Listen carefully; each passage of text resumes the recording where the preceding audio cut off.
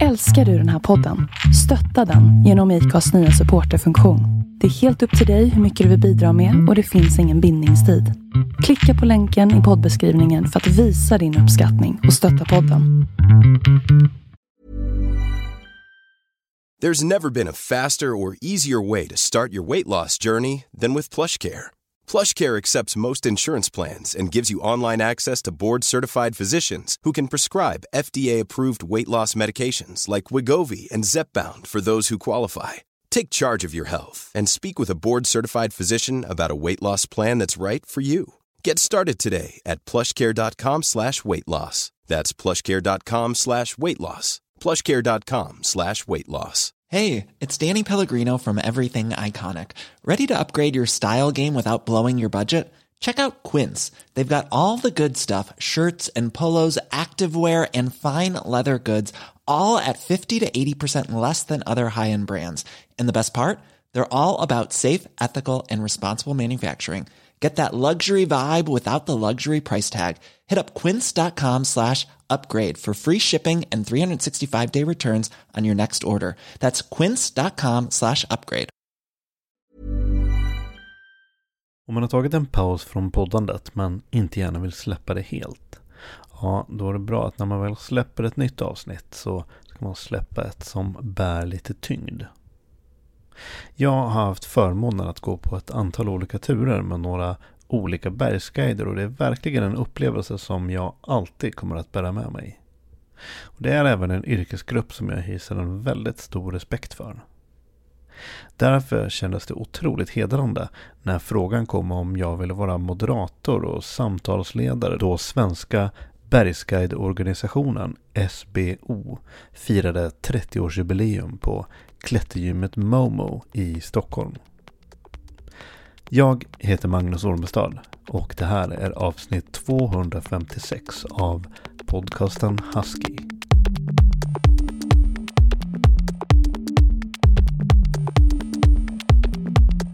Josef Westerlund är avgående ordförande för SBO. Okej. Josef Westerlund heter jag och är bergsguide. Just nu sitter jag som också ordförande för den svenska bergsguidesorganisationen. Där vi nu, i och med det här lilla evenemanget, så har vi lite försökt uppmärksamma den delen av att SBO, eller Svenska bergsguideorganisationen, har fyllt 30 år. Egentligen har vi funnits sedan 32 år nu, för det är från 1990 som organisationen bildades. Det har ju varit flera dagar, ni har haft utbildningsdagar också för aspiranterna då, eller? Ja, varje årsmöte som vi har, så dels så har vi ju det som vi pratar om CPD-dagar, alltså våra fortbildningsdagar som alla guider går mer eller mindre varje år eller vartannat år. Så en vanlig sån här årsmöteshelg så har vi ofta som en utbildningsdag för de som är kandidater och aspiranter, alltså de som är under utbildning, och sen så har vi fortbildningsdagar för de som är guider. Alla guider ska ha fortbildningsdagar, x antal dagar per år kan man säga då. Och sen brukar vi oftast ha också en diskussionsdag där man pratar och funderar över aktuella ämnen eller saker som har varit och hänt under året. Allt från att gå igenom olyckor och case-grejer och miljögrejer eller vad annat som ligger på tapeten. Och sen självklart så har vi då det som är årsmöte, men en sån här årsmöteshelg så innehåller väldigt mycket olika saker då. Så lite social events, middagar och cocktailpartyn och en bouldertävling som pågår precis utanför oss nu också. Så är det i år, är det ju lite speciellt då, i och med att vi fyller 30 år så men en av grundgrejerna med att egentligen ha en så här lång årsmöteshelg, det är ju att träffas och kunna göra saker tillsammans. För det, alla guider så är ju mer eller mindre utspridda över halva, och åtminstone hela Europa då. Det gör ju att det är inte så ofta vi ses på ett och samma ställe, vilket gör ju de här middagar och träffar och bowlertävlingar och allt annat, så det är ju så väldigt kul att bara umgås, och det är en ganska viktig del i som själva också arbetar med att känna varandra och sånt här och tryggheten när man är ute. Kan du berätta lite om SBO, för att du är själv boende i Finland. Vi sitter nu i Stockholm och det är olika nationaliteter som har varit med och som är med under de här dagarna. Hur är organisationen upplagd idag? Ja. SBO, så kan man säga att SBO är lite av ett nomadutbildning, kan man säga. Att vi utbildar ju i väldigt många olika länder runt om i Europa då. Och vi tar ganska hårt fasta på den delen, att vi försöker vara så internationella som möjligt. Och det gör ju att så att utbildningarna finns ju lite här och där, men det gör också att vi är mer eller mindre ett uppsamlingsland för en massa mindre länder, som till exempel Finland, Island och Danmark, så går ju många gånger genom SBO då. För att vi dels är SBO en liten organisation som inte, det räcker inte till med svenskar för den helt enkelt. Men sen är de här grannländerna runt omkring då som kommer in, och där försöker vi som hjälpa till så att folk ska kunna gå på ett smidigt sätt då, genom vår utbildning då. En fråga som jag har tänkt på de här dagarna nu inför förberedelserna inför det här också, att när det är så här många olika länder, kan man prata om olika bergskulturer i de här länderna och hur de på något sätt har de förändrats under de här 30 åren som SBO har funnits. Liksom, nu pratar vi Norge, vi pratar Finland, Sverige, Island, Danmark kontra den kanske europeiska dominerande bergskulturen kring alpländerna. Finns det en clash här? Eller har det liksom varit en process där kulturerna på något sätt alla blir mer och mer jämlika och jämställda? Så när vi om man pratar om de skandinaviska länderna, eller Finland och Skandinavien med Finland inte vår räknat till, så där skulle jag säga att jag tycker nog att vi på det viset har dragit under alla år någorlunda åt samma håll. Klart att det finns skillnader i språk och sånt här som gör att det blir utmaningar att träffas och sånt här. Så den skandinaviska friluftskulturen så upplever jag ju att det har varit ganska liknande i det att det är någonting som är väldigt rotat i bara sättet att vara eller kulturen vår. Så att vår friluftskultur jämfört med till exempel vad alpländerna har eller resterande Europa, där ser det ju annorlunda ut. Jag tror att en av orsakerna till det är ju så bland annat vår allemansrätt som gör att vi har haft möjlighet att skapa en helt annan sån här kultur av att vara ute mera. Så vidare. Det finns en clash däremellan. Det ser jag väl inte riktigt.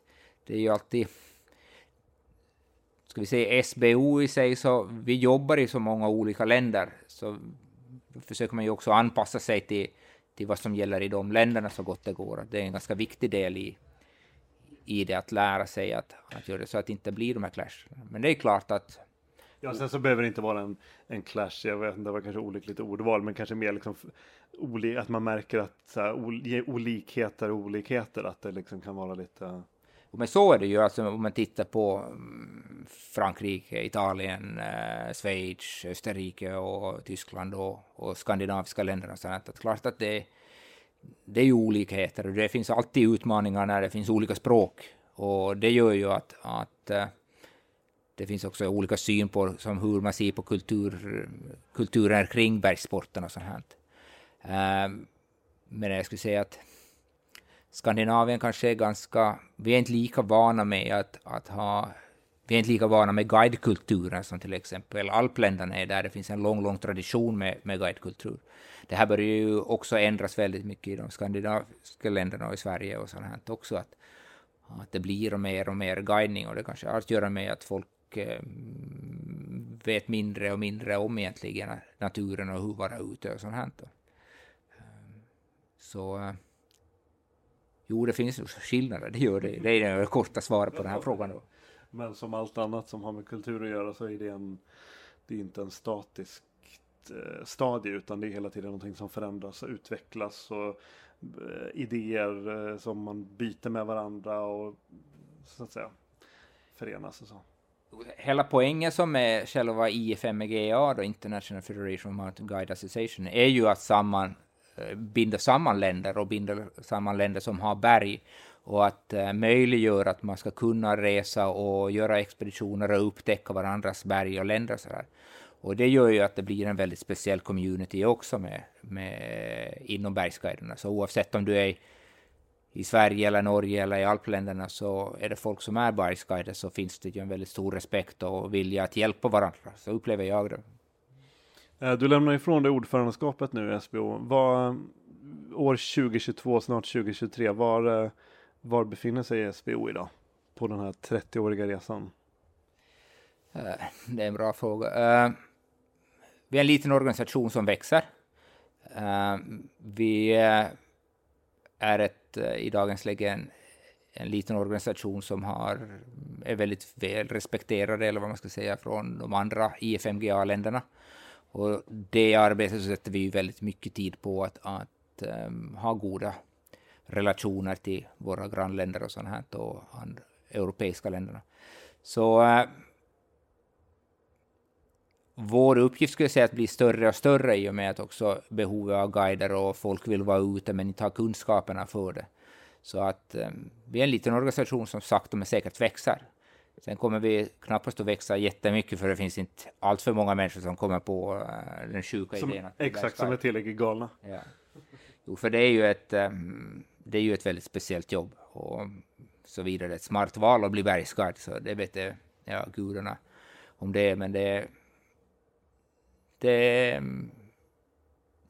ett visst folkslag, eller vad man ska säga, som dras till det, och framförallt har du den här passionen och vill göra någonting, så är det ju ett väldigt starkt arbete som ger väldigt mycket också. Om man lyssnar på det här och känner att man kanske är en av de här som är tillräckligt galna för att ta nästa steg, vad ska man göra då?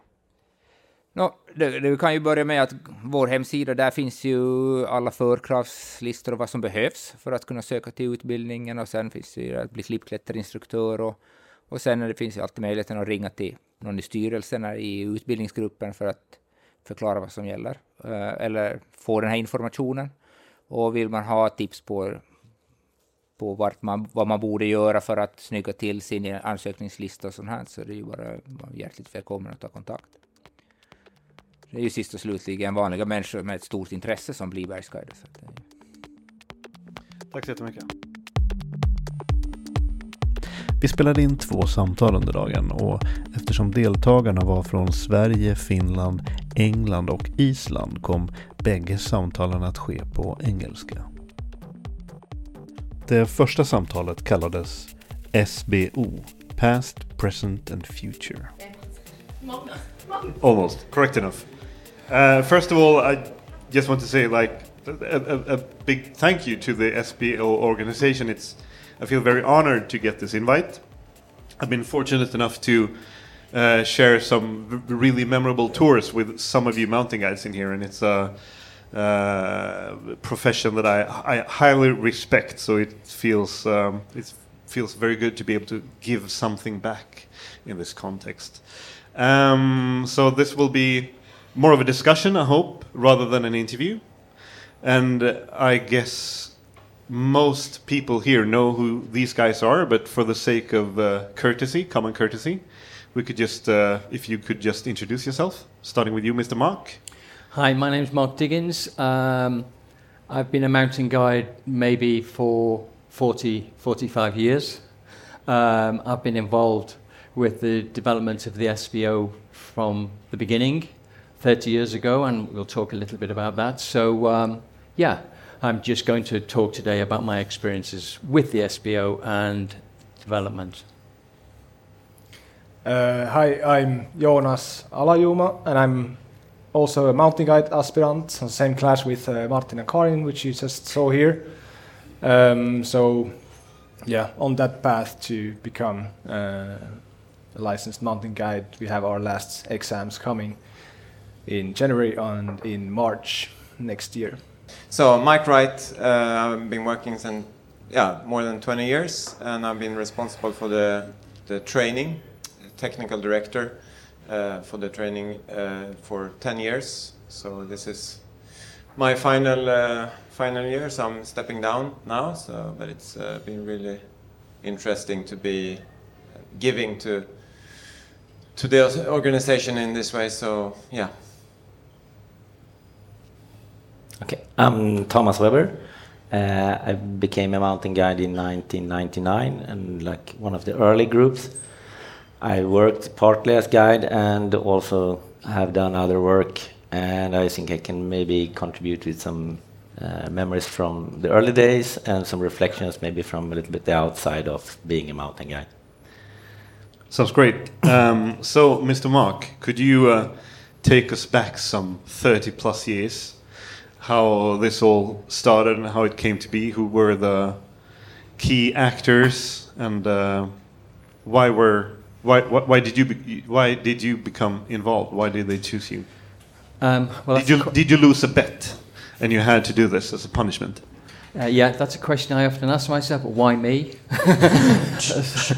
But actually, no, everything's fine. I think it's very interesting to go back 30 years. And when I was invited to this function, that it was 30. They said 30-year anniversary. I said, really? I thought it was maybe much less than that. So it's a real surprise to me that it was 30 years ago. But I think we shouldn't underestimate the role that Johan Arnegaard played at that time, more than 30 years ago. And I think it's good to reflect and look back at that time and the culture and the environment that we were in. In the UK, and actually also in Sweden, there's a really, really strong amateur ethic. And so anybody operating or working in the mountains for profit or for gaining money was really absolutely a no-no. It was mostly volunteers. It was, so that was the sort of situation. So that was the climate that Johan was in when he thought, okay, I've been to the Alps, I've been to Chamonix, I've seen how mountain guides are operating and their professionalism that he observed at that time. You know, this would be really good for us. And so he tried, of course he came back to Sweden and discussed these ideas with communities and peoples, and there was resistance against it. People didn't think that it would be appropriate because of this culture of amateur culture and not profiting from working in the mountains, etc. So that was a hurdle for him to cross, and the group that Johan got together in those early days. And I'd maybe just like to bring in Dick here, because Dick was part of that group. And Dick, it'd be really interesting because that group formed, and what's the story behind that formation and your thoughts on having an award, the badge? How did I get involved in this? Okay, Dick Johansson. I'm in the first group. We were 5 people. I think I'm the only one here today. Yeah. One of the other guys is in Antarctica now, and the other guys are at home in Swiss. Yeah, why? I think that Johan from the beginning had made this special work at Idrottshögskolan, where he actually were speaking about, do we need mountain guides in Sweden? And he came to the conclusion, he did this with another guy, Micke Franzén. He did this, and the conclusion was that we need guides. And from there on I came in, and we started with some seminars, bringing all people together which were actually then working. And like Mark said, the ethics was quite strong towards making money out of guiding. So I remember the first meeting, there were all these testosterone guys. And they said, okay, all of us here, let's certify each other. So let's be mountain guides. And both me and Johan, we had another agenda. We said, no.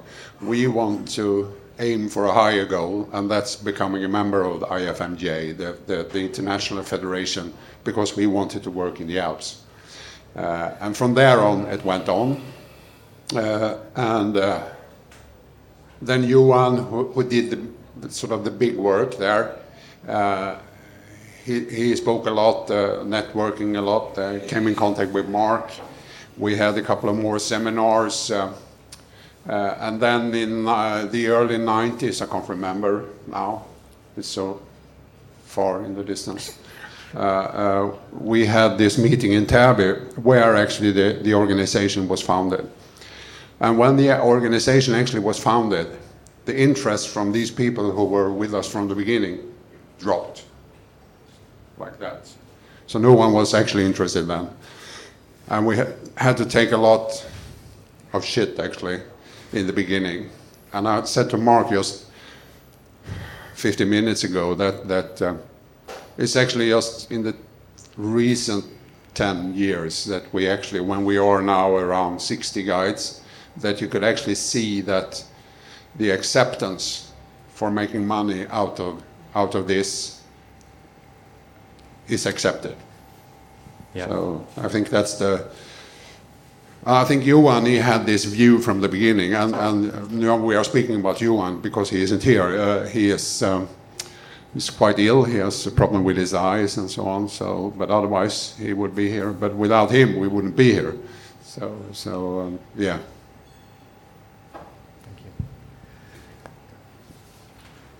So thanks, Dick. So I came into the scene, invited by Johan, and obviously I met with these 5 very experienced climbers, skiers, mountaineers, and for me, I was also the training director back in the UK with the British Mountain Guides, and I designed a new system for them, and I think there are similarities in us as peoples, I think. Drink a lot, and the ethic, of course, was very similar. So it was quite daunting for me to become part of this and to start this process. And so, as I said yesterday, I had said to Johan that really this is a 10-year project. And after 10 years, we hoped that IFMJ would accept us. And indeed, that's what actually happened. But I felt that in order for that process to be absolutely successful, that the guys that I was working with had to be of a really super high standard. So there'd be absolutely no question at all when they're observed by others from the IFMJ that these guys were really good and that the SBO should be accepted into the IFMJ. So there were some hard times and lots of challenging stories, which I'm sure keep growing and developing. So that was the start for me, maybe. But it was, I take it, at some point the Swedish would-be guides that they would have to kind of prove their spurs for the European organization. Did they put them to the test in the beginning? So the process for me was to work with them in all those disciplines of the skiing, navigation, ice climbing, to, if you like, put in my thoughts on my experience and what I'd done back in the UK and the standards there. I would generate that standard with the first 5. So that was quite a long process. So that was probably about 8 years, I would say, of those courses in those different disciplines. And then when we felt we were ready, they applied to the IFMJ, and then people from the IFMJ came, observed, and then they did the examinations of the guides, your Guides Association. But some of the reasons behind the forming of SBO was in part to enable like domestic to be able to operate in Sweden and Scandinavia, but also for Swedish-born mountain guides that they would be able to operate in the Alps, for instance, on the same terms as the locals. Yeah, it's to become of a standard whereby you can operate worldwide, but also I think having the IFMJ status would give the SBO a really good status also worldwide. And so I think that was the ambition. So it's not so much the objective, this is what we're going to do, where we can work. It was actually, okay, if we're going to be credible, if we're going to have a long goal, and as Dick said, it's 30 years to now, it's, you know, the fruits of it are developing, or present, then, you know, that's being a part of the IFMG was important. But what has been the perhaps the most surprising challenges for this, like, for this taking it more or less 20 years to become like fully accepted and established and so on? One of the key things right at the very beginning is the transformation from and the molding of an individual. And an individual, everyone here is really talented and really capable in their own sports and activities, and they're driven by their own ambition of grades and places and so on. When you become a guide, that's a significant change in that you now have to, you're not going into the mountains for your benefit, although your experience and enthusiasm is part of it. You're going for the benefit of the people that you're taking into the mountains. And that transition is really quite subtle sometimes, and so that was quite hard to achieve in the beginning. I explained yesterday about, you know, if I'm just going ski touring and I want to go up that mountain, I pretty much go in a straight line. But you would exhaust clients doing that. So, you know, you choose a more gradual way of going up because it's better. So that's just one simple example. So that was the biggest challenge. To perhaps fast forward a bit and open up the floor a bit for more discussions. A lot has changed over 30 years. Like the skis have grown fatter, the equipment lighter. We have social media and climate awareness and so on. What would you say, sitting here, like, what would be the biggest changes over these 30 years from the perspective of a mountain guide and the mountain guide profession? Maybe if I could just say, the thing that doesn't change is the fundamental guiding skills of how you manage the short roping, moving in mountains, dealing with people, looking at hazard, dealing with hazard. Those things change, and they probably haven't changed. Those same ways to do things were being carried out in those first ascents of the Alpine peaks in 1890s and so on. So that hasn't changed. But I'm sure these guys, social media and people's access to information, that's changed dramatically. So maybe if someone else could answer that question. Yeah, I agree with that. Absolutely. It's so much information nowadays, and it's like on the internet and on different platforms you have pictures and route reports and so on, which is also a good thing because then we know about maybe the new dangers or like dangers that come with the climate change and the warming and so on. So we get kind of a heads up without actually going somewhere ourselves and realizing like shit. It's like now we're not in a good place. So it has its goods and bads, plus and minus. Guys, does it work now? This one, yeah. So yeah, for me, I see the biggest change. The information is of course a big thing, but also the people that we get as clients today.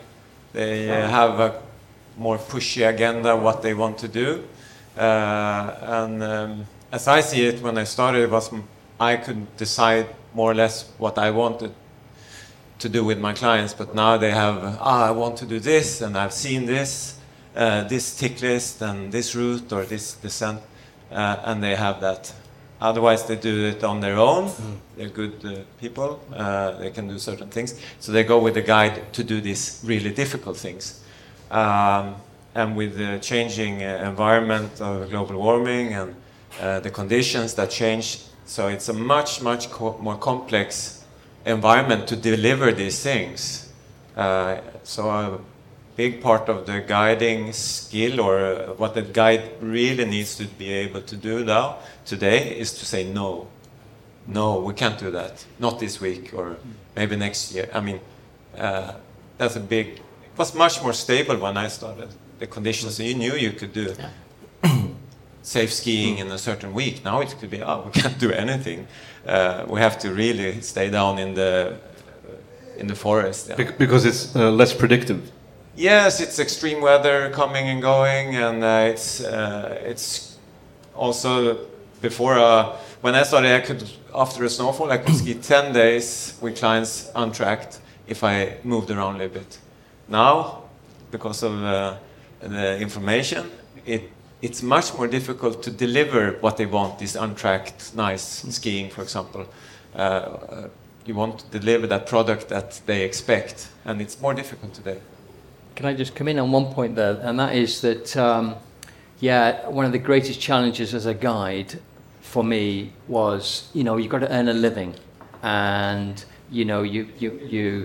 someone engages you to go on a journey up a mountain or something, and I used to find myself under a lot of pressure to deliver, and then I just had a flip in my mind, and I thought, right, okay, if I think it's too dangerous, or I don't like it, or I'm not comfortable, I say, stop, I'm not going to work. I would rather not get paid, lose money, than actually be in that situation with a person which I feel uncomfortable with, because you have to respect that gut feeling. If something is not right, then, and you ignore that gut feeling, then it has consequences down the road. So to me, that was a really bit of an epiphany. So once I started to put that in my mind, then I was able to just refuse or go down or say, look, I'd rather give you your money back than put myself in a situation where I felt really uncomfortable. So that's going on your point. I don't know whether you felt that. Thomas? I think coming back to Michael's comment, the conditions, it's not only that today it's more variable, but also the more extreme guests, they want to do the more extreme things because they've seen them on YouTube or on Facebook or wherever. They don't understand that this is someone who's waited for these conditions maybe 2 years to ski this very radical couloir or descent or whatever it is. And I have the book this weekend, I want to do it. It doesn't work like that. And that's where we need to trust our knowledge and competence and sort of in a good way have the client to change their mind to something more realistic. I think that's... And do you find now that because of social media and people's desire to do carry out an objective that they've seen, do you find that there is a mismatch between their ability and physical preparedness to actually being able to do those things? So they're so affected by the image and putting themselves in that situation, actually they're often physically not as strong either. Do you find that as well? I think both yes and no, because some clients yes, but also I think that it's a general trend in society, like with health and fitness. So many clients are reasonably fit and they spend a lot of time training. So,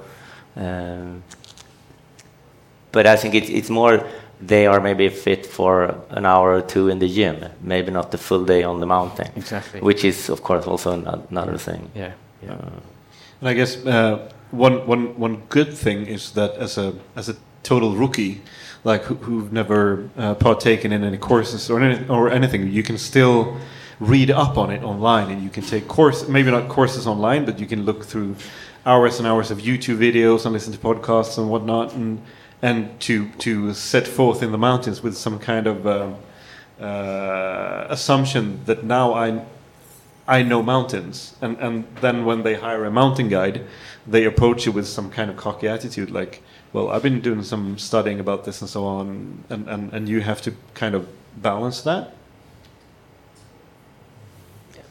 I mean, I think yes, and to some extent, but I think the one that it's, if you hire a guide, you do it because you want the comfort of the professional advice. I think the one that you maybe allude to here is the one that don't hire a guide.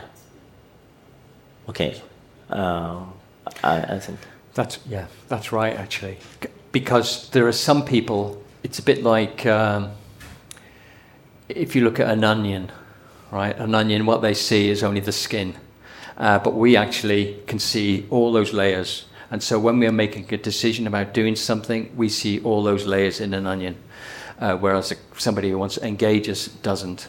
So I think that's something that we have to consider as well. And that's that type of person. But also that once you become a guide and once you have some clients that come with you, and often they stay with guides for many, many years, it's because they have a connection with that person. And it's not just about, you know, grades. It's about the fact that they have the guide has empathy. They have a really good connection and understanding. And you are ambassadors for the mountains, and you are there to introduce people to the environment that you're passionate about and which you love, and why you become a mountain guide. So there are two very different types of people, I think. I have one thing that I think is kind of a big change and also a big kind of challenge for us. The smartphones today, people are so kind of they trust the information on the iPhone or the smartphone so much. So you have for avalanche information, for example, it's a 3 today. There's an accident 2 years ago up in Norway where I worked, and there's been a storm for days, and then it was a 2 before on the scale, the avalanche scale, and because of no information coming, and Varsam put out a low because there were no information coming in. So I was like, how can it be still 2? So people planned, they looked, these young people, they looked for the weekend. It's a 2. So then what can you plan with a 2? That's the, they trust information so much. And I was like, this is wrong, huh? I know from a storm with this amount of snow coming, no one knows what it's out there. It can't be a 2. Or like, it's very unlikely that it's a 2. So they planned a too aggressive tour, a normal tour, but still a little bit aggressive, and they both died. And I was like, it would have been better in many ways that if you don't have that wrong information, then you would be more... It gives a false sense of security. Yeah, it's a false, because of what you trust in the phone. Instead of having knowledge and taking some years to learn before you start doing that route with your own skills, it's good conditions, let's go. And they were 18 years old. If we look at the clients that hires mountain guides, has there been any changes from the 90s onto the 2000s and so on? Like, what type of people decides to hire mountain guides? Your typical client today versus the typical client when you started? When I started, it was mostly in the Alps. I've been working mostly in the Alps, but now I see that, and up in Scandinavia, it was like frilufts culture of you do it your own. You have your big backpack and you go out and your tent and so on. But people didn't. And the same in Norway, I think. Very strong culture that you do it on your own, and that have changed now. Younger people, they want to. They have 1 week or they have a short window, and they hire a guide to maximize their experience and what they can do with that vacation. And then they hire, and that goes in society in general. I think you hire specific professionals for if you're a golfer, you have a pro that helps you to develop and so on. So it's like you're looking for that professional help to maximize, and that is what younger generations look for also in Sweden, I think. But I would like to say, generally speaking, the wealthy people. So people with money are the people that engage guides, and obviously you can come up with some good people, but there are also people, because they have money, they think they can actually buy the outcome, and they put pressure on you. So I recognize that, and recently I did some sort of volunteer work actually with youth who were sort of on Outward Bound. There's a thing called the Duke of Edinburgh Award, which we have in the UK, which introduces people into the outdoors. And I thought that was absolutely fantastic, because I went right back to the grassroots, to youngsters who were just wanting to engage in the mountains. There's no way they'll be able to hire a guide. So I just felt that was a really good thing to go back to, because I just felt it's not all about money. It's not all about money and engaging me, okay, to earn a living. But for that, it's more than that for me, about introducing people into the mountains. So that's just a thought. And another thing that I've thought of, you already touched upon, is that the core of the profession is so basic. So it's kind of it's impossible to kind of change and make that more efficient and so on. I mean, you're not IT consultants that you can kind of replace with an AI app or something.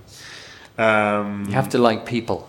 Yeah. But what parts of the mountain guide profession can you improve? What part of the profession has seen the most changes over the years, if you know what I mean? I think that the development of technology is something that can help enormously, because a lot of the work is like preparing and knowing the right conditions on the route and all things like that. And especially if you go to a new area where you haven't been before, you need to sort of learn about it, read into it. And I think technology like smartphones is you can document very easily and share. So I could see like a professional app for mountain guides that would be sharing route data. So you would put in everything you do, and you get access to what everybody else do. That could be open source database. Yeah, but you need to run it. But I could see that kind of application work. I don't know if there's a business in it, but it would be a powerful tool for guides if you can, with the skills that the mountain guide have, you need to add judgment to that information, which is not what you maybe get if it's like on an open internet forum. So yeah, I think that could be one thing where you could leverage on the skills and experience of other guides and share that information. Make planning easier, but still, I mean, once you're out there on the mountains, there's not much you can do when you set the plan and so on, and you can't. But I mean, like that would be the flip side of that would of course be that historically you had the local guides that had the local and knew all so there would be like a conflict to share that information with others, but I'm just sort of painting a picture of what could be done. It's quite interesting that, because in social media we're surrounded by influencers, and influencers are, can become great influencers just by the volume of time they spend in social media, but what they're telling may not be the truth, and it might be misleading for the public. And so that's why I think for the mountain guides and SBO is to really position yourselves as great influencers, and social media plays a really important part of that. So you can put yourself in that influencer position, then I think that's a good position into the future. Speaking to you, Jonas, as a younger generation, first of all, why did you decide to become a mountain guide? What brought you into this career path? I think just that I noticed how much I love to be outside and just like share my passion to more people, take people outside and show them what we actually can do there, because it's like. Especially in Finland, where I come from, it's like the mountains. We don't have any mountains to start with. So if I can show like what's possible, what we can do out there. It's like, it's amazing. I can open up a new world, kind of, to these people, and yeah, I think that's one of the main reasons. And when we're talking about like social media, for instance, I mean, you have a social media, you have an Instagram account and so on. You think that you will come into this with other tools than the generations before you? That you will work in a different way? Because I think with social media and as a mountain guide, you gain a big marketplace and you kind of a window to the world, make it easier for people to find you and book you and so on. Yeah, I mean, it's a necessary tool these days. It's like you kind of almost have to use it. I mean, I think when, well, I'm an aspirant now. I haven't been working for too long and have 1.5 years, a bit more now. So I'm still building up and like hoping that I will get returning customers and guests. Like I think Mark mentioned that you can build this relationship. But I feel like, especially now to start, it's a powerful and a necessary tool nowadays to have like this social media, Instagram and so on to show as many people as possible what you're doing, what you're up to, and what you can provide. Have you revised your marketing strategies, the ones who's been longer in the game? Yes, it's a pretty interesting. When I look back, when the GoPro came, I had clients and me myself. I had one GoPro in the back and one in the front, and we did a lot of time in the day to just record this material. So it was updating the Facebook and whatever, and it was like the clients were really into it, and I got into it like a marketing, and it was for fun. It's kind of a product that's inside the guiding to get that good footage. Yeah? But for me, it ended up becoming too much of the time looking for that documentary material to be. Because it took time and focus and energy from. Yeah, it's more important to get that photo or video than to be there in the present, to be in nature, to be connected, together experience this unbelievable sunset or sunrise or powder. How was the shot? I was like, so I more or less stopped myself actually, because for me it became a threat to my own way how I wanted to be in nature. And I think that's, if I look forward, I think it can become too much with social media and so on. You need to market for sure to show that you're in the game and that you're doing good stuff and you're in, as a product. But be careful not to make it more important than the core of your activities. Yeah. And the relationship with people. We're out here together. We don't need to have the smartphones out all the time, because it can also pull you away from assessing the dangers and so on. I mean, instead of taking photos and films. Taking all this into consideration and try to look forward, like say 5 to 10 years, how do you all think that the mountain guide profession will develop? How will it look like in 10 years? Thomas? I think it has a bright future, because I think, as Mark said, you need wealthy people as clients, and I think what I see as trend in society is you get a separation. So you get, I see it in Sweden, you get more wealthy people, and that trend is continuing, and that creates new customers basically for the. In addition to that, I think I said earlier that I see this trend of health and spiritual yoga. I mean, like this place here in Söder, and that will also have people moving for these kind of experiences. So that's like a second thing that I think is important. And actually, thirdly, I think that society is getting more and more regulated, if I may use that word. Like when we were kids, you could do stuff and no one knew, and it was the assessment of someone say that's okay. Nowadays, you can't do like that, because then there should be a protocol and who was responsible and was that signed off, and that sort of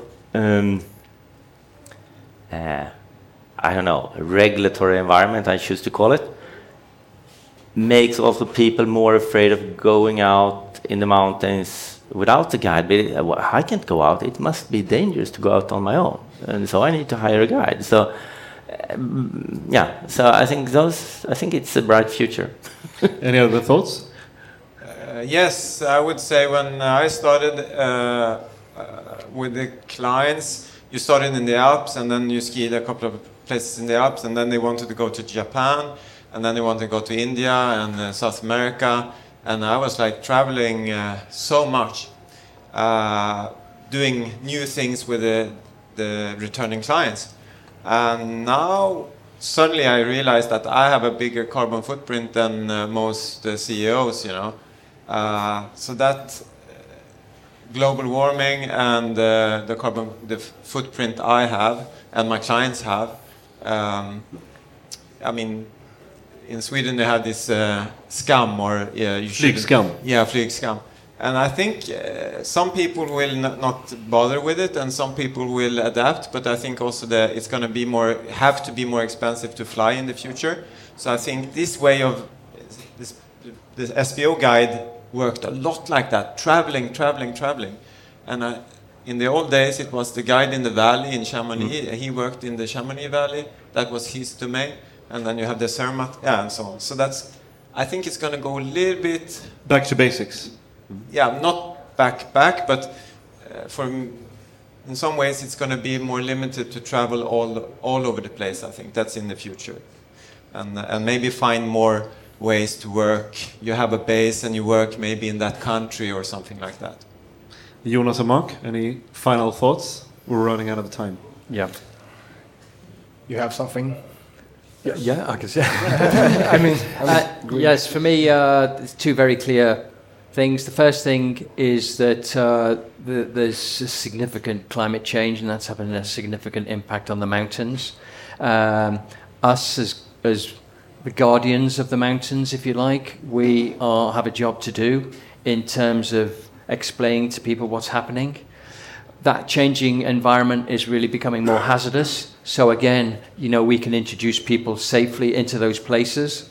And then lastly, I would say you need to recognize what you have in your own country, in Sweden, which is probably one of the last great wildernesses, certainly in Europe, if not in the world. And so it's not always about going away to other places. You have a fantastic place, and you have a fantastic organization. So think of your home market as well. So Jonas, your future workplace, what do you think of it? Well, I live in Switzerland. I've been living there for the last seven years. And what Mike just said, like about coming a bit back to this base and like working in this one country, maybe a bit more. I can see that happening as well, like you said about flying and so on. In Switzerland, for example, it's quite easy to come to the mountains with trains and so on. So there's already been some change that I've noticed, that people want to use that advantage and like not maybe necessarily fly somewhere, but just take the train from their home, go maybe to the other side of the country, but still, like traveling with the train and close by and so on. So, and let's all hope for the more positive trends then. Thank you so much for the discussion and lunchtime. Thank you. Thank you. Thank you. Thank you.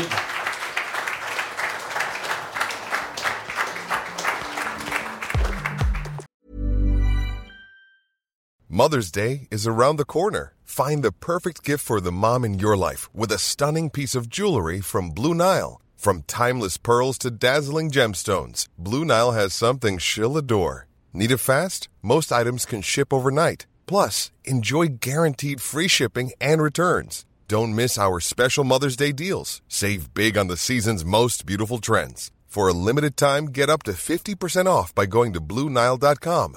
That's BlueNile.com.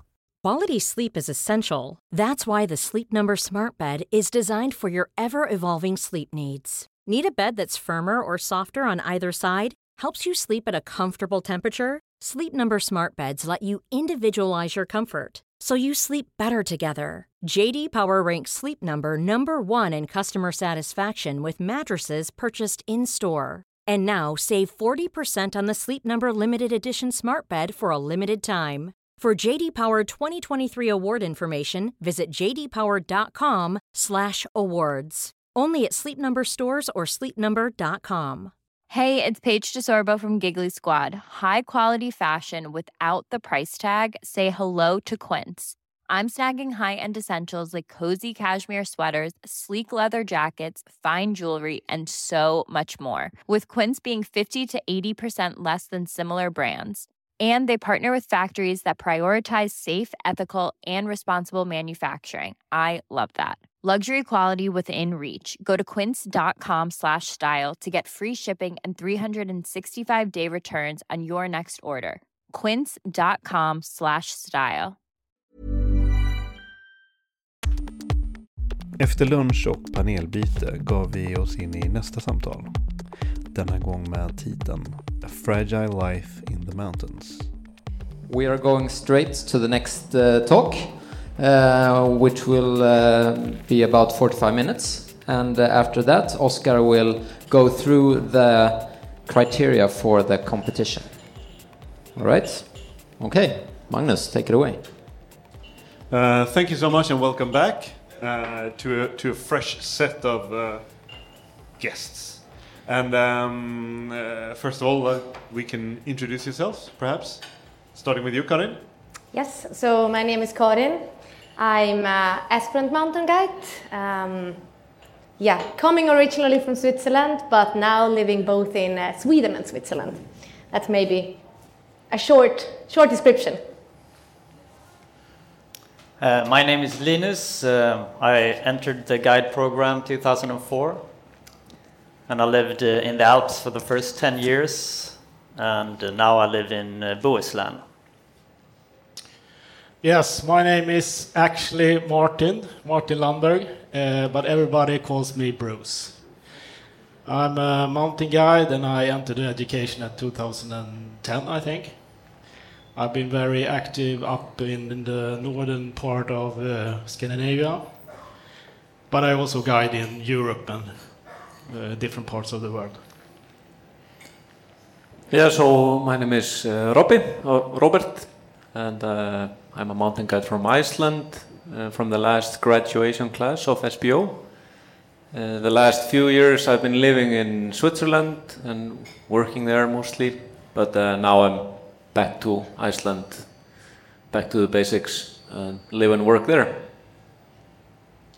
And we will dive headlong into the real deep issues. Being a mountain guide, operating in the type of environment and circumstances as you do, it's, as we all know, a very risky environment.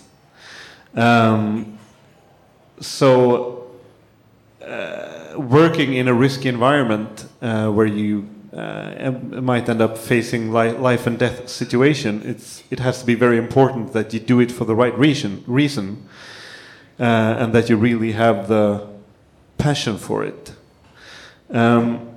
Has there been any times or reasons that you have to kind of pause and reorient yourself to kind of find the real reason why you are doing this? Because you might potentially end up in a very dangerous situation, and you don't want to do that if you don't do it for the right reasons. Yeah, when you start this mountain sports or whatever you call it, you do it for yourself, and you develop and try to be better and better. And then you start this guiding education, and you start guiding, and suddenly your own aim and goals set aside, and you're there for the clients and trying to achieve their goals and their dreams. And that passion, you need that kind of passion to be a good mountain guide, I think. And why you do it is, it's a big and difficult question. It's to be part of somebody that receiving their dream or goal in life, and be a small part of that is very rewarding, I would say. So I think that's a big thing that keeps my passion going out, working for achieve other people's goals and dreams, and be part of that. Anyone else? I mean, you haven't worked for as long as Bruce has, but I think you can understand the mindset as well. Do you have any thoughts about this? About doing this for the right reasons? Yeah, I think the passion part is very important, because if you lose that, it's very hard to be a mountain guide, because it is a physical and mentally challenging job. Like you always, so if you don't have that, it's going to be hard. But as Bruce was saying, your own focus and your own personal challenges are maybe not the focus, but yeah, I think there needs to be also a passion to share that with other people and spread or take people into environments they wouldn't be able to go themselves. But if you don't have passion when you do that, I don't think you would be a very good guide. And clients notice that. And I have had periods when I've been working maybe a little bit too much, and I had to take a step back and take a break. And I'm remembering every time coming back and you feel the passion is back, it's so much easier to work, and definitely the clients knows it a lot. Anyone else? Yeah, I think I can agree on that. I believe we talked about it yesterday a bit about the passion, and I was actually a bit afraid that I could lose it while doing the education, because also all of a sudden you have to do certain things. And so I was afraid to lose it, but I do hope I won't. And I think if this would be the case, then it's maybe time to just step back a bit, as you said, and just to recharge.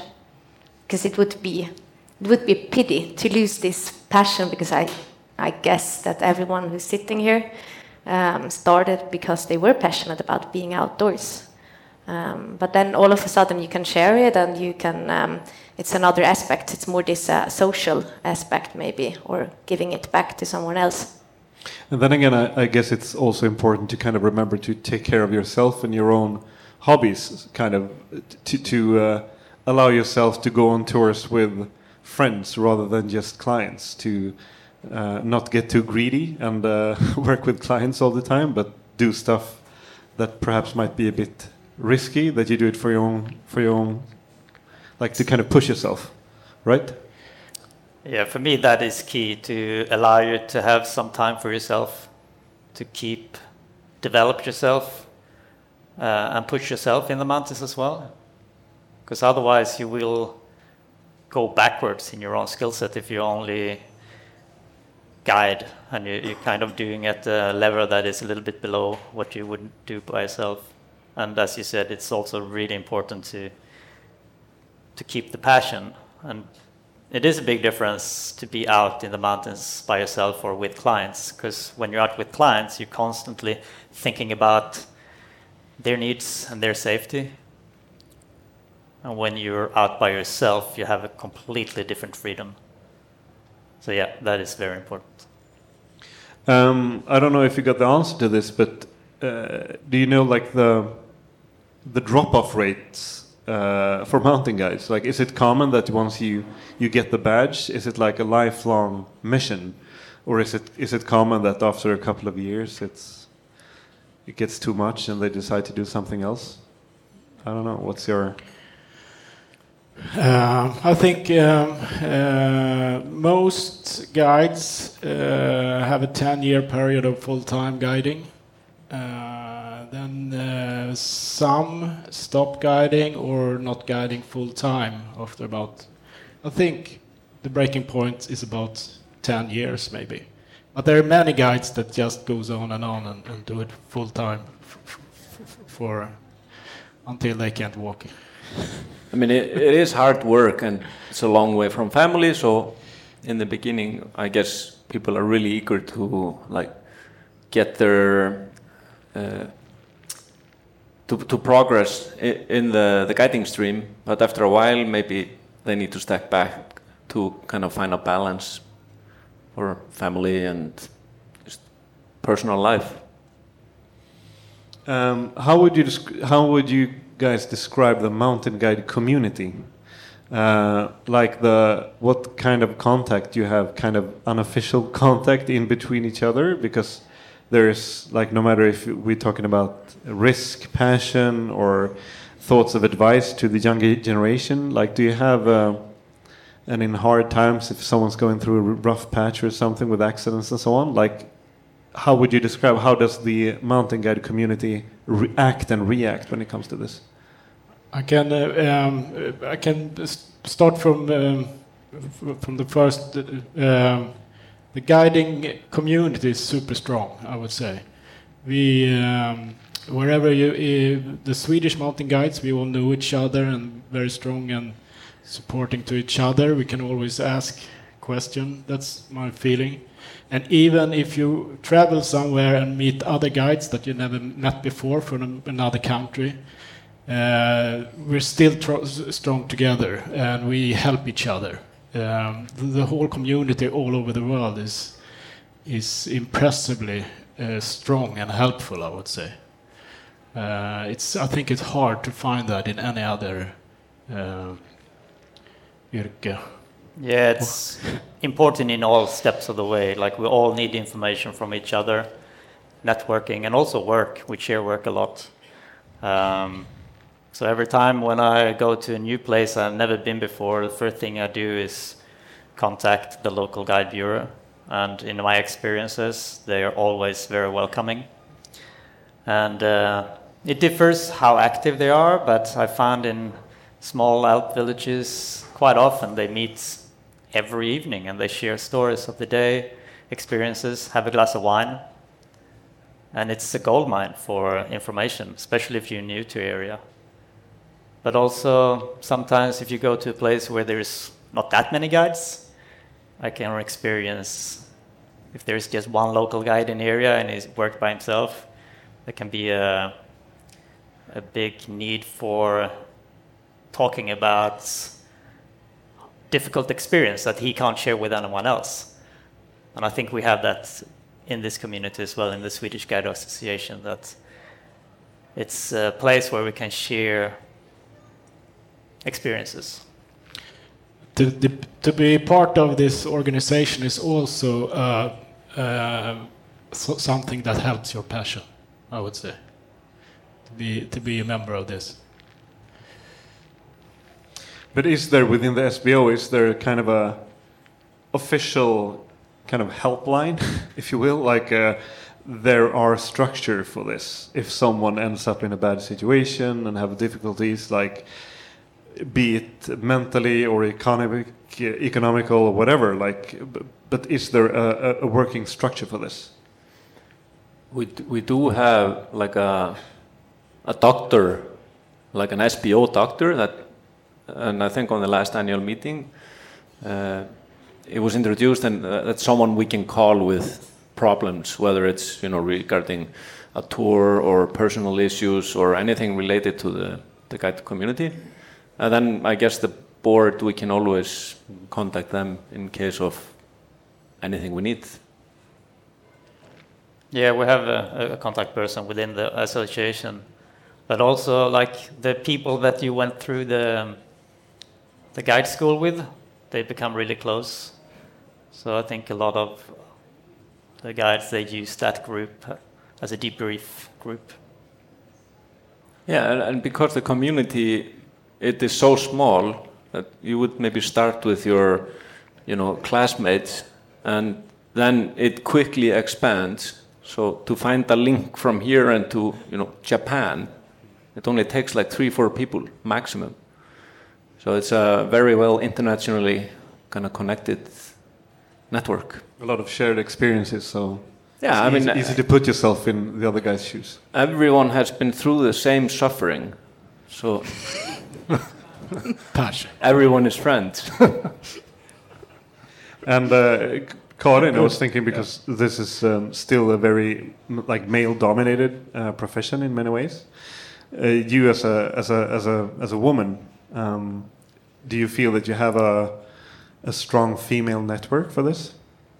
Actually, I just talked to one of the girls down in the changing rooms, and I think obviously there are not so many women, but the positive effect of that is that I actually have a lot of international friends, because there are such a few. So you got to know a lot of people from different countries, which is super fun. And I think it's partially because you say we suffer through the same things, but I think a passion about something, activities, it could also be music, right? It doesn't have to be sports, but that's usually something which connects, and so it's easier to connect to people. Doesn't matter if they're coming from another country or if they have a completely different age than you have, but it's very easy to connect. And I definitely think I have the fortune to that I have a lot of other female guides from different other countries. This is super fun, yeah. But how is the development in that ratio? Is it getting more and more female guides into the business, or? And why is it still? Why do you think that there still are a lack of females? Yeah, well, I can't really answer that question because I think it's very difficult to answer it. So I don't have the statistics in mind. I mean, I know that it's like in Europe 2 to 3%.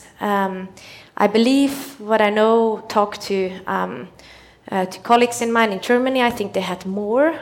The last couple of years in Germany as well as in Austria. I guess we have to work a bit in Sweden here as well, but we are less people anyhow. I don't know, I guess the role model is, I had role models, but it's still, I remember the first time when I came to the yearly meeting, I thought like, oh, the whole room is like full of men. A lot of beard. A lot of beard. Sorry, guys. But I felt very welcomed from the start. And I mean, yeah, I guess it's a long way to go, but I can't really answer for all the others, right? It's too complex. But would you say that there are other types of challenges as female mountain guides that they encounter with regards to clients and so on that you've heard of? I've heard stories before that some feel that they have to kind of prove themselves in a different way if they encounter new guides, encounter new clients and so on. I can only, I heard these stories as well, right? Yeah. I can only answer from my perspective. And I felt that I was equally treated like everybody else, completely. And as I said, very welcomed. Yeah. I think we've all heard the stories about astronauts leaving planet Earth for the first time, and they turn around and look back at the planet, and they get kind of a realization of the fragile life on this unique planet and so on. Is it just a naive wish from a naive interviewer that you, working as mountain guides, will have somewhat similar experiences, both with regards to the human life, but also with regards to climate and planet and glaciers and the seasons and the climate change and so on? Take it away. No.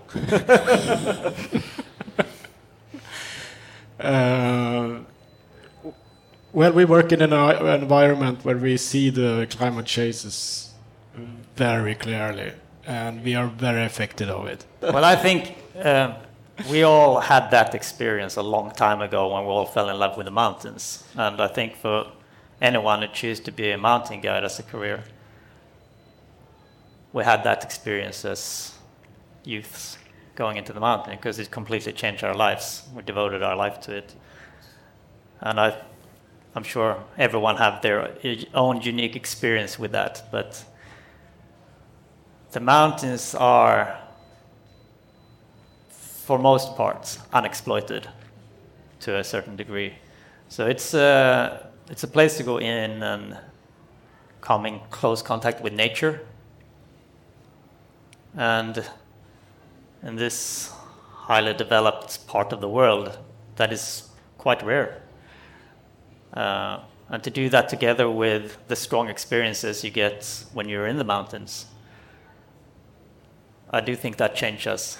And you can see it in clients as well. I think all of us had quite a few clients who, at the end of the day, says, this was the best day of my life. So they are connected to strong experiences. And hopefully you can also affect people, and that they bring something back to their everyday life after that, to go into nature, experience it, and hopefully feel that this is something that I want to be part of preserving. And yes, we experience the changes on a daily basis, and just over the, 18 years I've been involved with this, there's been some big changes. So yes, we do all see that. What I think, people focus too much on mountains, because you have this experience on the mountain, and the mountain guide and all this utopian image that people have. The mythical beast of a mountain guide. But in the end, we are service providers and caterers, and our guests, that's what we have, and we take them around to enjoy the day. If you, as a guide, provide a bad service, or you're rude and boring, the day is not going to be great. The same is the other way around. If your client if you guys don't click, and there is no connection throughout the day, it's just another walkabout. So it's a really fine line of just delivering nice mountains, but you also have to connect with the people. And my best memories from work is not like the picture's view. It's the really nice moments I had with nice people. I learned a lot, and they learned a lot, and that's kind of what I can take from it. But being on the mountain on a good day, or skiing this powder slope, is awesome. But it's even better when you just made a friend. But this with we talked about the mountain guide community and the changing of the environment and so on. I'm guessing that, for instance, in the Alp regions, when the seasons change and it's postponed, and it feels like sometimes the windows of opportunity get smaller and smaller, and the demand to go there from the crowds and from the clients just keeps increasing. Everybody wants to have a piece of that. Is there a growing sense of competition, that you feel that you have to, in order to keep your status with your clients, you have to be able to take them to this and this area and provide this and this experience, but then you have 100 other local and European guides in the same situation, and you're all kind of aiming for that, because everybody wants to experience the same mountains, all the clients want to experience the same mountains and so on. So there's increased competition. So everyone is kind of on the bucket list program? Yeah, I guess so. Things come in to fashion. I haven't been so long involved, right? But I guess some, of course. But I think there's also an increasing demand, which obviously makes it harder to navigate if you're at the same place, but gives you also a lot of opportunities, because you have maybe more people to choose who you want to guide with, right? I guess the demand is increasing, and there, right now at least, there is not enough mountain guides there. So it's a bit both. There's definitely all this information and all this pressure. You want to go and tick this mountain, but at the same time, it's also an increasing demand. And maybe if you're smart enough, you can maybe just change that a bit and direct you towards another location. Maybe that's a bit naive, because I haven't been so long involved, but that's my perspective, at least. I don't feel that there's any competition, because the clients are getting, it's more and more popular to go out in the wilderness and explore, and we are growing as an organization, but during the high seasons we are too few actually still. So if you so I don't feel that at all actually. And of course, if you're doing the highest peak in different parts of the world, they are always crowded, and there you can feel the competition. And there's just one mountain, and they're getting more and more people to the highest mountain all over the world. So there you can feel the competition, but not like everyday guiding style, I would say. I spent my first winter in the Alps in '99. And compare what happened from '99 to 2014 when I moved back to Sweden. I noticed a dramatic change in the amount of people who were skiing off-piste from the ski systems. So that's changed a lot. But then I moved back to Sweden. Now I mainly guide in southern part of Norway. And even though there's increasing demand or a lot of new partakers in ski touring, I don't really notice it, because there's still a lot of mountains and quite few people. And I think there's like a tendency in all outdoor activity that people tend to go to the same places. So you have these mountains that are written about, there are guidebooks that recommend them, and everyone goes there, which means 99% of the rest is left alone. So, yeah.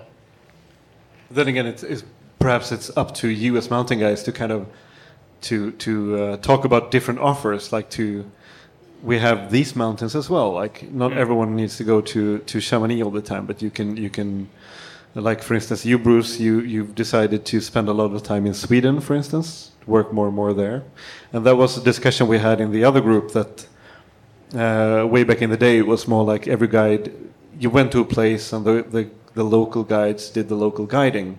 And then you had a couple of years when guides were flying all over the world, literally, to guide on all over the world. And now the trends are, it seems to go back to kind of gräva där det står, to kind of make the most of the local places that you know the best. What are your thoughts on that trend, and your own decisions where you want to work and where you want to spend your future? I'm trying to choose closer places to travel, hopefully and mostly by train. I still fly every now and then, but I try to do it more locally. And there's so much to do closer, and great adventures and stuff.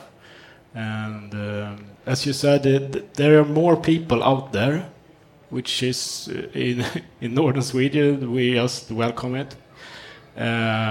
But as you say too, the important thing is that everybody goes to the same place. So we as mountain guides maybe have to navigate a little bit more to find those spots where we can find untracked snow, for example. Any other thoughts?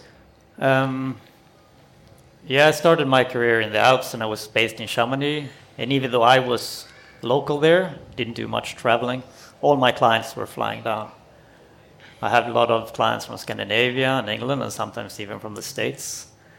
And it didn't really sit right at all from the beginning, but that feeling of increasing, maybe not my own carbon footprint, but I was still being a part of it because I was offering this service in the Alps. So my thought was to move back to Sweden and show the local mountains there, to work locally and also try to have local clients. So that was my shift. I moved back to Sweden or close to Norway, and I work in the southern part of Norway.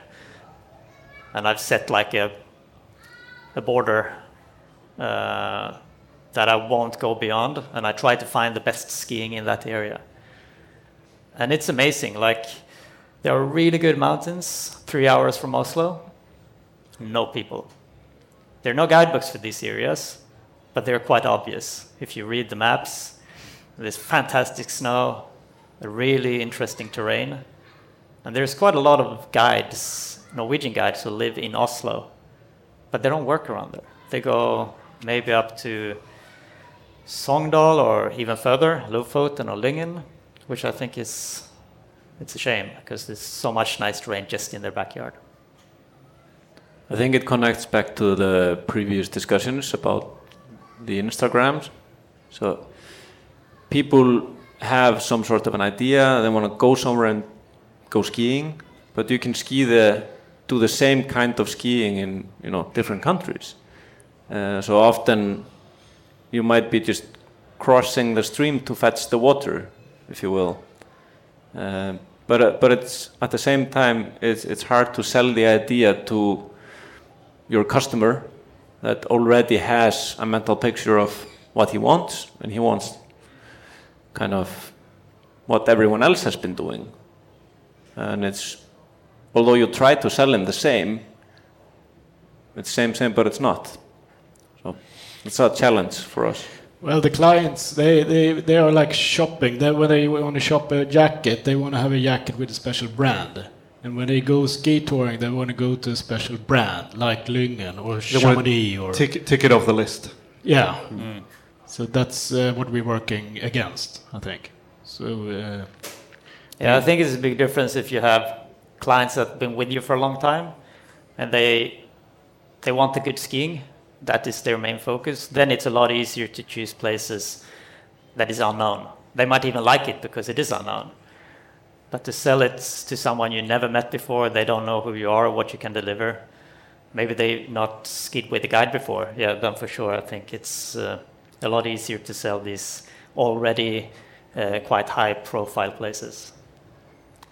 It's also, if you take a little bit deeper down, if you're competing on the open market and you're relying on, Google search engine ranking and so on, that if you don't sell products that, have high ranking, and that's in your keywords and your target kind of sales text, then you're just going to rank on page 2 or 3, which means nobody finds you.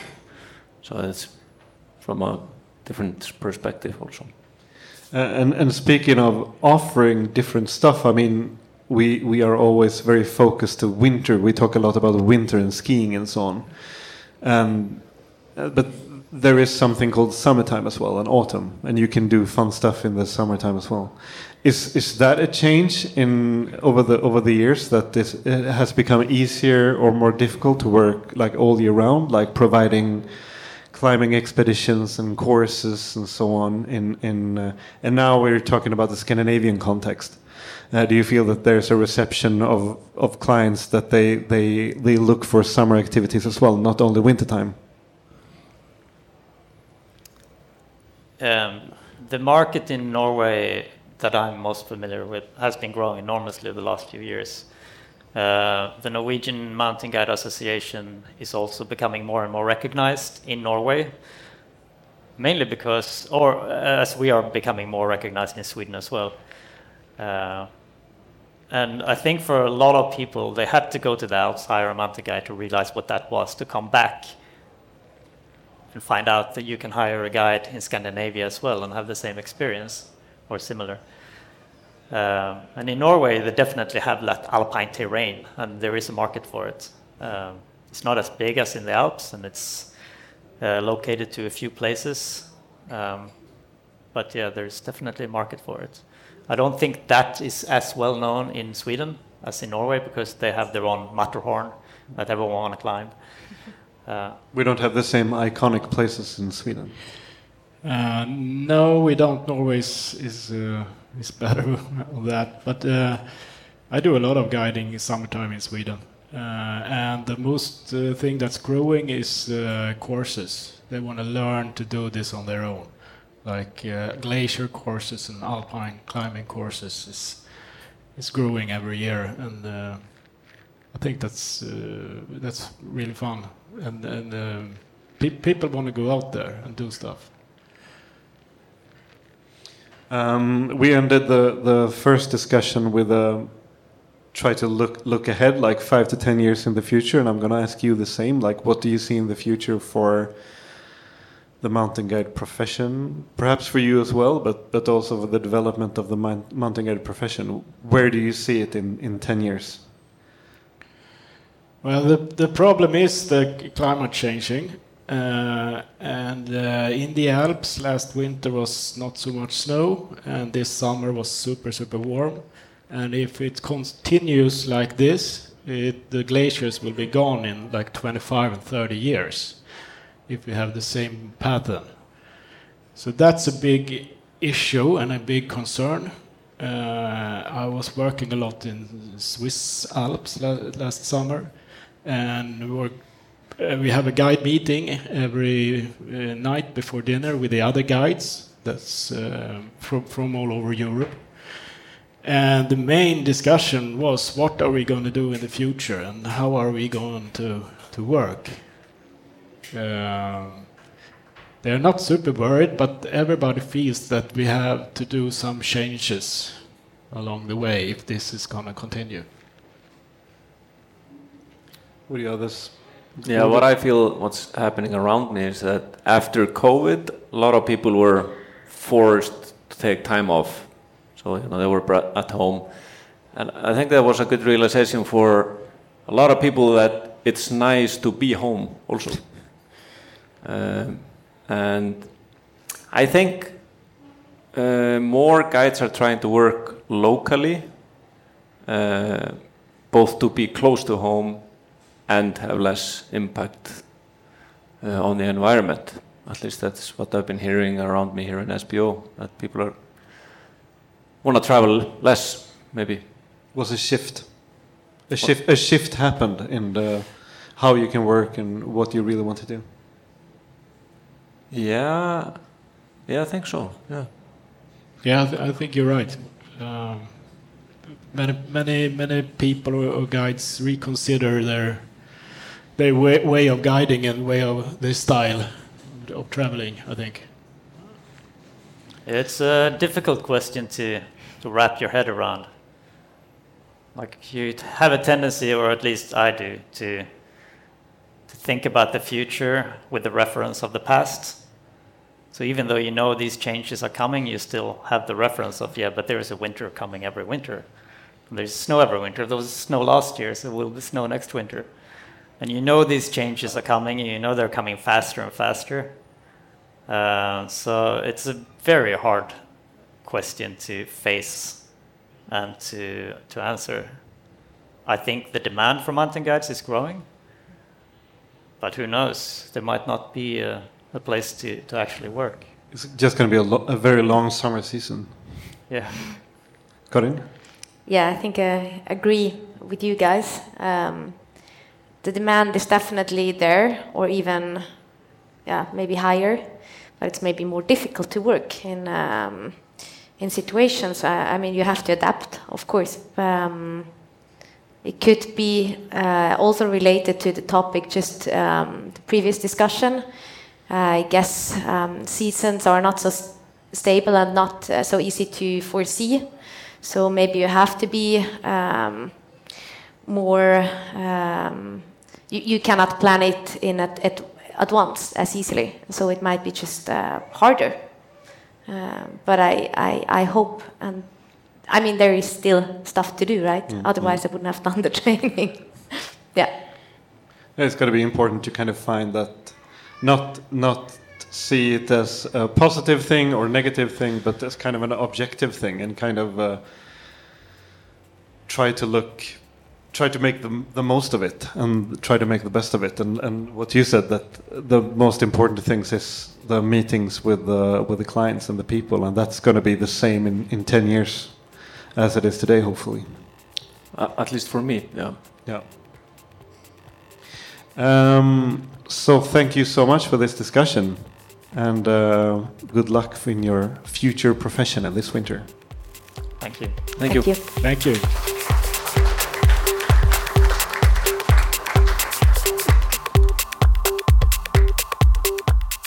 Stort tack för att ni lyssnade. Och utan att lova allt för mycket så kommer detta inte vara det sista avsnittet av Husky. Så häng gärna med ett tag till. Tack.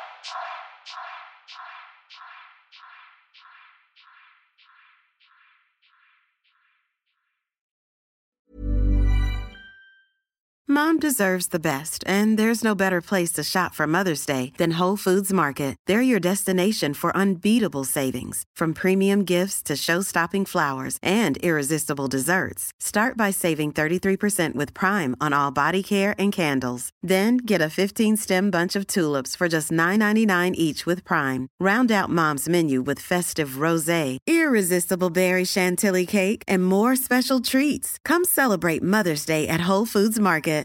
Imagine the softest sheets you've ever felt. Now imagine them getting even softer over time. That's what you'll feel with Boll & Branch's organic cotton sheets. In a recent customer survey, 96% replied that Boll & Branch sheets get softer with every wash. Start getting your best night's sleep in these sheets that get softer and softer for years to come. Try their sheets with a 30-night guarantee. Plus, get 15% off your first order at bollandbranch.com. Code BUTTERY. Exclusions apply. See site for details.